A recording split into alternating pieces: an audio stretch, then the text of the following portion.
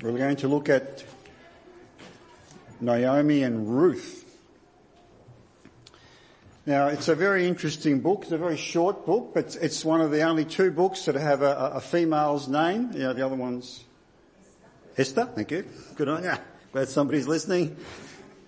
And it's a very important book. I remember growing up as a young believer back in East Coburg at a very conservative Brethren church. This book would be ministered on regularly, not because Ruth was popular, but because the theme in it, you know, about the kinsman redeemer, very, very important, very instructive. But we're not looking at the book of Ruth. We're going to look at Naomi and Ruth, because this is a character study. But the book of Ruth was supposedly written by Samuel, that's the tradition, who was a judge. Remember I told you that a couple of weeks ago? The last judge. And they think that that's the reason Ruth is mentioned here and Samuel wrote it because, you know, it's got to do with a time of judgment for the nation of Israel and then a time of renewal and blessing. And the theologians like to attribute it to Samuel. But you know, it's not definite. Now it's an interesting book, Ruth. If you wanted to think of what it would be like, I reckon it could be the Mills and Boon book of the Bible. Right? Mills and Boon, you ladies know what it's about. And in fact, this sermon here this morning is for the ladies, basically. But us blokes can learn something from it too. You see, it's a story of a young, attractive woman, widowed early, leaves her homeland, her family, goes into a foreign country, meets an influential, wealthy man. There's a brief romance. They're married. There's a child. They live happily ever after. Mills and Boon. But you see, Ruth wasn't written by Ruth. It was written about Ruth. And as I mentioned, about the kinsman redeemer. But this morning, I'd like to take an unusual approach, a different portrayal of the book of Ruth. I'd like to use Naomi as the principal character, not Ruth. But Ruth does play a big part in what I have to say this morning. In fact, I was thinking about a working title for this book, for this sermon rather, and I was thinking of, let me tell you about my mother-in-law. But then I thought that may be misconstrued, right? You know, the top two subjects for jokes are blondes and mothers-in-law. I've got a great mother-in-law. I'd like to put that on record, okay? On tape, I have a great mother-in-law. But, you know the old stereotype of mother-in-laws. But I'd like to look at the principal character of Naomi and the theme or the topic this morning really is mentoring. Mentoring. The importance of it. And it's very, very relevant for us here today. For our women in particular and for us blokes as well. How often do you think the word mentor comes up in the Bible, you know, from the Old Testament into how many times do you think? 10? 15? 0 times. Just like the word rapture. 0 times as well. And yet, we know that the rapture is talked about heaps of times in the New Testament. And mentoring's very much the same. The word's not mentioned, but the practice of it is right through the Old Testament and the New Testament. So it's very, very important. Just because it's not mentioned by a particular word doesn't mean it's not important, because it is. So what does mentor mean? Mentor means, I decided that I wouldn't give you the definition. I'd give you all the synonyms that I found for it instead. So mentor means advisor, a coach, we know what that looks like, a counsellor, a guide, an instructor, a teacher, a trainer, a tutor. So they're all the words you could use for the word mentor. And that's what we're going to look at this morning, because that's what Ruth found in Naomi. Not just a mother-in-law. And we could talk a lot about mothers-in-law, couldn't we? And relationships you can have. That's why I think this story is really interesting when you look at Naomi and Ruth. Now, a really quick summary of what has happened so far. Now, we read together, and thank you again, Siona, very good reading. We read together that times are tough in Israel. Really tough. There was a famine. Why? Because they weren't living right as believers, as people of God. They weren't living right. It says that it was during the times of the judges. And what you would know about the book of Judges and the times of the judges, the people of God would peak at spirituality and in a big decline, and then again, and then again. So right through the 500 years, there were times when God blessed, and times when God had to discipline. And he used a judge to do that. And this was one of those times. Could have been near the end of the times of Judges, who knows? But this was one of the times. And there was a famine in the land because the people were under the discipline of God. Not a pleasant place to be, but it's not bad anyway. So Elimelech, the man that was mentioned here, he takes his wife and his 2 kids and he cuts and runs. Leaves the promised land. Leaves the land where God reigns, where God rules, where God provides. And he takes his family to a place called Moab. Now we read together, didn't we, that not too long after that, Elimelech dies. Some theologians say that it's God's judgment, God's discipline. I don't know. But he's dead anyway, right? Which leaves his wife and the 2 boys. Now, they weren't young boys. They were of marrying age. Because it tells us that the 2 boys married Moabite women. And that's important that we note that. They shouldn't have married Moabite women. In Deuteronomy, the word of God tells them not appropriate. Not exactly forbidden, but not appropriate. Very, very important. Now, how did all this come about? Well, the man of the house in those days, the father, was the patriarch. He was in charge. He ruled the home. He was supposed to, by God, charged by God, to teach them. Teach the family, the wife, the children, the things of God.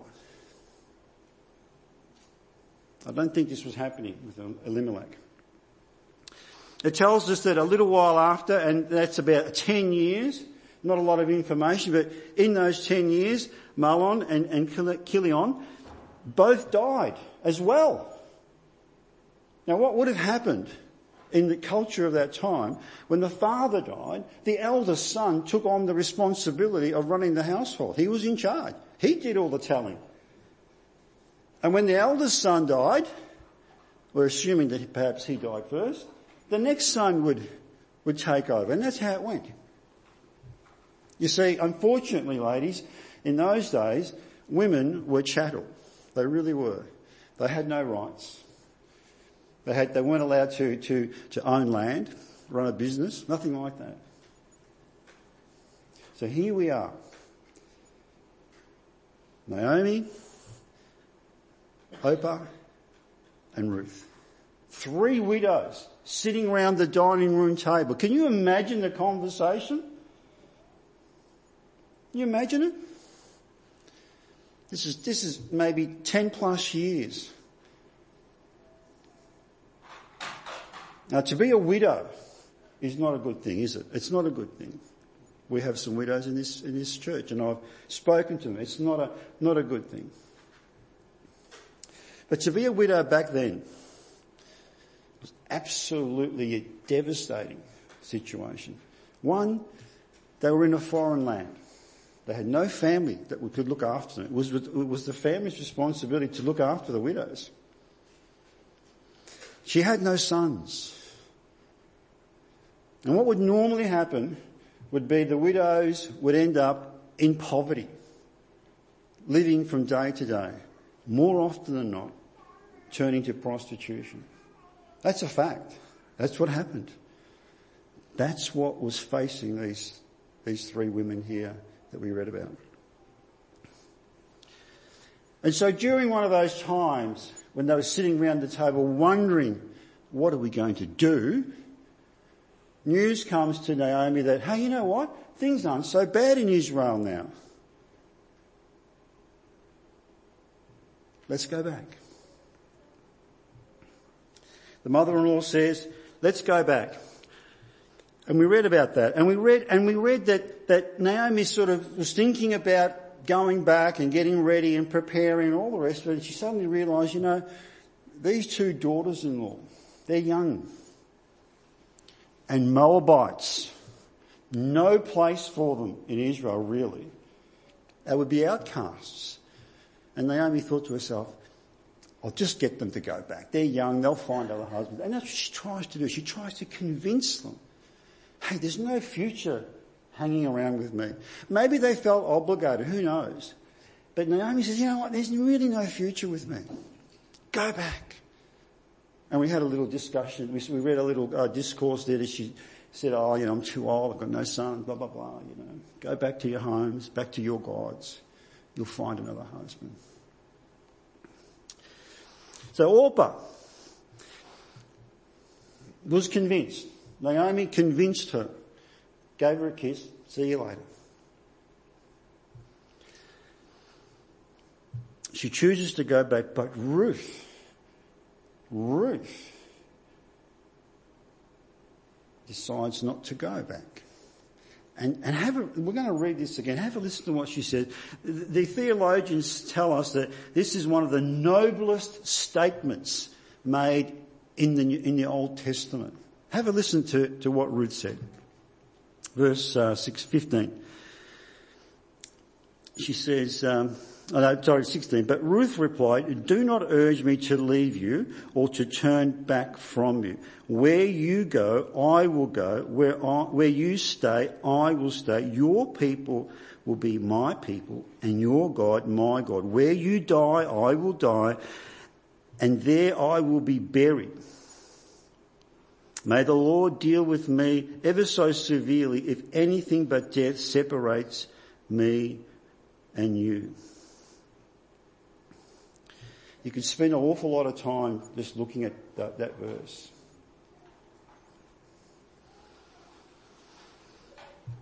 But what caused Ruth to make such a statement? That's what I would like to ask you this morning. Ladies, what do you think caused Ruth to make such a statement? Not only did Ruth say, oh, I'm going to come back with you and I'll help you settle in. No. She was dedicating her life to Ruth. And she even asked God to curse her if she didn't.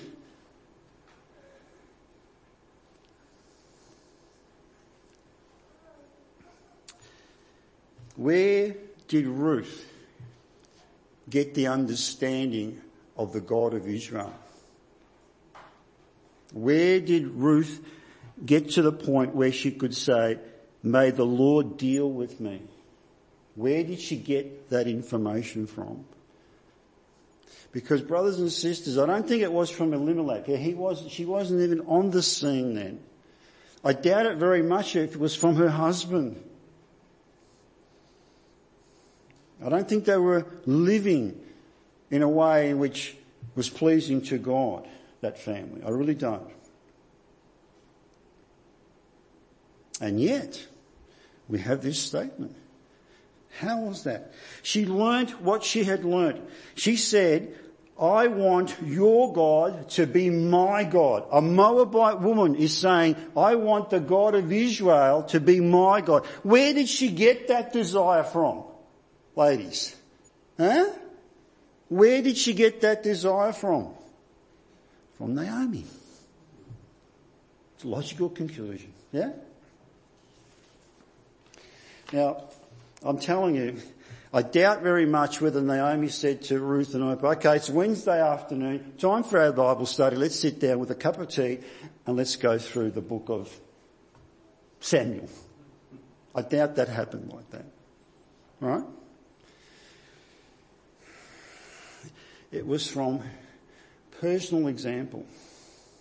You see, Naomi would not have had much influence in the home other than the way she behaved, the way she treated her son, her family, her daughters-in-law. It wasn't her responsibility to teach the family the things of God. And yet, she was able to communicate to Ruth what a wonderful God the God of Israel was. How? You see, Naomi didn't badmouth the God of Israel, even though she was a widow. And she'd lost not just one, but 2 sons in a foreign land. And she knew that perhaps the disciplining hand of God was upon her family. And yet, the way she behaved, what she related to Ruth in particular about the God of Israel, attracted Ruth. She wanted Naomi's God to be her God. Now, if you had just read that first chapter, you would not get that picture, would you? You wouldn't get it. But that's what must have happened. Why else would Ruth do what she did and say what she said? So it was from the times when they were making the dinner, packing up or, sweeping out the hut or wherever, that Naomi related her experiences to Ruth. And I'm sure Ruth had lots of questions about this God, because it wasn't her God. She was a Moabite. And so the questions came and the answers came. And the teaching was given that way. And the instruction. And I firmly believe that Naomi was a godly woman. I really do. So from relating her experiences and by personal example, Ruth fell in love with the God of Israel and wanted that God to be her God. What's the lesson for us this morning? Ladies in particular, what is the lesson do you get from that? Can you just turn with me to a book in the New Testament, the book of Titus. I hope you're not asleep, because I'm going to read a little passage. I'm going to ask a really important question, see if anyone can pick up the answer. Titus, very short book, shorter than the book of Ruth. But, mate, there are gems in here, I'm telling you. Anyway, let's read chapter 2, verse 1. So here is Paul the apostle telling Titus, whom he left in Crete to, get things in order in the churches there. And Titus is believed to have been a pastor in a church here. And he says to Titus, you must teach what is in accord with sound doctrine. Teach the older men to be temperate, worthy of respect, self-controlled, and sound in faith, in love, and in endurance. Likewise, teach the older women to be reverent in the way they live, not to be slanderers or addicted to much wine, but to teach what is good. Then they can train the younger women to love their husbands and children, to be self-controlled and pure, to be busy at home, to be kind, and to be subject to their husbands, so that no one will malign the word of God. Similarly, encourage the young men to be self-controlled. In everything, set them an example by doing what is good. In your teaching, show integrity, seriousness, soundness of speech that cannot be condemned, so that those who oppose you may be ashamed, because they have nothing bad to say about us. Teach slaves to be subject to their masters in everything. Try to please them. Do not talk back to them, and do not steal from them, but to show that they can be fully trusted, so that in every way they will make the teaching about God, our Saviour, attractive. That's the passage. I've got a question for you. Did you notice anything unusual in that passage? Anything unusual? Maybe not. Here's what Titus told, this is what Paul told to Titus. I want you to, 1, teach the older men, Morris. 2, Bev, teach the older women. And then he said, Sam, I want you to teach the slaves as well. And to the young men, Ken, he said, I want you to encourage them. This is all that Titus had to do. He had to teach the old folk, the old men, the old women, the slaves, and encourage the young men. Is there a group missing there, folks? Is there a group that Titus didn't have responsibility to teach? The younger women. That's what it's there, isn't it? It's there, black and white. The instruction of the Apostle Paul to Titus. Younger women. Who's to teach the younger women? It says there very clearly, the older women. That's what happened in the book of Ruth. Naomi taught Ruth. Kat, I'm glad you're back. I've missed you. I have no one to pick on. The question, Kat, is who is the younger woman? Who are the younger women? Who are the older women? You know, it's a long-held principle in the Bible that mentoring be one of the primary ways that you teach the things of God. Here's a list of prominent people that were mentored. There was Jethro. You know Jethro in the Old Testament? Father-in-law of Moses. But you know, it was Jethro who mentored Moses. Then there was Moses, of course. And who did he mentor? Joshua. Great leader. You know, you can read the whole book of Joshua and his story, and there's nothing said about Joshua that was negative. No, if you notice that. Then, of course, there was the 2 big prophets, Elijah and Elisha, or Elisha, however you like to pronounce it. And then there was Elizabeth and Mary. You know, Mary and Elizabeth spent an awful lot of time there before the babies were born. Then, of course, there was Paul and Timothy, and then Paul and Titus. But you know, there was a relationship, a mentoring relationship was very, very important in Paul's life. There was Barnabas and Paul, or Saul at the time. So Barnabas mentored the Apostle Paul. And then there was Peter and Mark, John Mark. And then there's also another little way in which you can mentor a couple. Priscilla and Aquila. They mentored Apollos. So all the way through, and they're just the main one. There's lots of other examples. And so mentoring, folks, ladies, mentoring in particular is sadly lacking in modern churches. But not out in the business world, is it, Pat? Yeah, business mentor. Or in the sporting world. Or anything else like that. But it seems to have lost its attractiveness in churches. In this church in particular. It really has. It's not valued as it should. It's not practiced. It's not prioritised as a ministry as it should. My question again, Kat, who are the older women? Have you had a time to think about it? Well, first of all, let's just clarify a woman. A woman is someone who's 18 plus, okay? Legal age, I know there could be emotional age and all the rest of it. But the older women is anyone older than 18.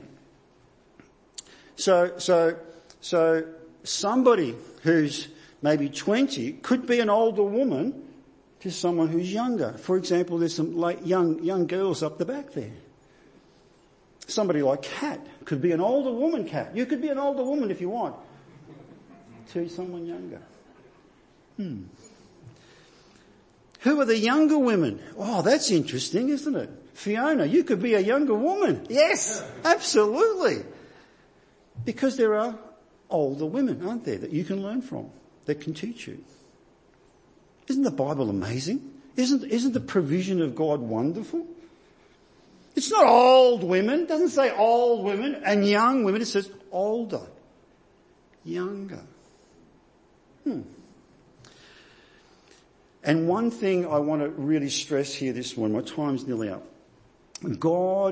This is a God-ordained method of teaching. Have we got that? Right from the early days, Genesis, right from Genesis.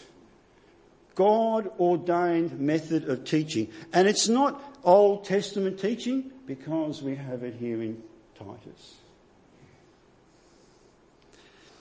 And what is it that we're encouraged here in Titus to look at? The ladies, what does it say? It says there to teach what is good. It's always been the way. And that's what Naomi did. Naomi taught what was good about God, even though she was experiencing hardship herself. Because God is good. He really is. And that was the responsibility of the older women. The challenge I'd like to leave with you ladies in particular, older and younger, is this. 1, seek out a mentor, because you need one. To give you a personal example, there were 2 times in my life when I desperately was aware I needed a mentor. One was when I became a young father. I had no idea what a Christian father should look like. I wasn't raised in a Christian home. I had no idea. And I was concerned that perhaps I wouldn't get the balance right between, being a dad, a husband, work, sport, church life. But there was a man in my church at the time. Had 4 girls, no hair. 4 girls, no hair. And I really believe that the Holy Spirit led me to watch this man. He was my mentor. He didn't know, Sam, he was my mentor. But he was my mentor. I watched him. Watched the way he lived. Watched the way he interacted with his children. Watched the way he balanced his life. And then many years later, when I came to this church, when I hit the big 5-0, girls had grown up and left home and all that sort of thing, I was wondering to myself, how do I become an older Christian person? What's my role now as an older Christian person? And the Lord did the same thing to me again. He showed me a man in this church, Bill Norton. I watched him. Just watched him. Spoke to him. Quizzed him. And he was my mentor. He didn't even know, really. It wasn't like Bill and Raph are mentors. It wasn't like that. So, ladies, I challenge you. Seek out an older woman to be your mentor. Even if you don't ask her to do it. I've also had the more formal relationships. I've had those as well.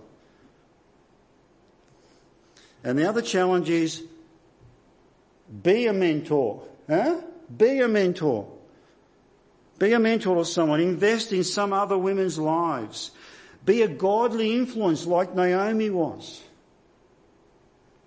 Help restore God's design of family. Our society is in deep trouble because the family unit is in disarray. It's not valued. It's not honoured. It's not lived out as God had designed.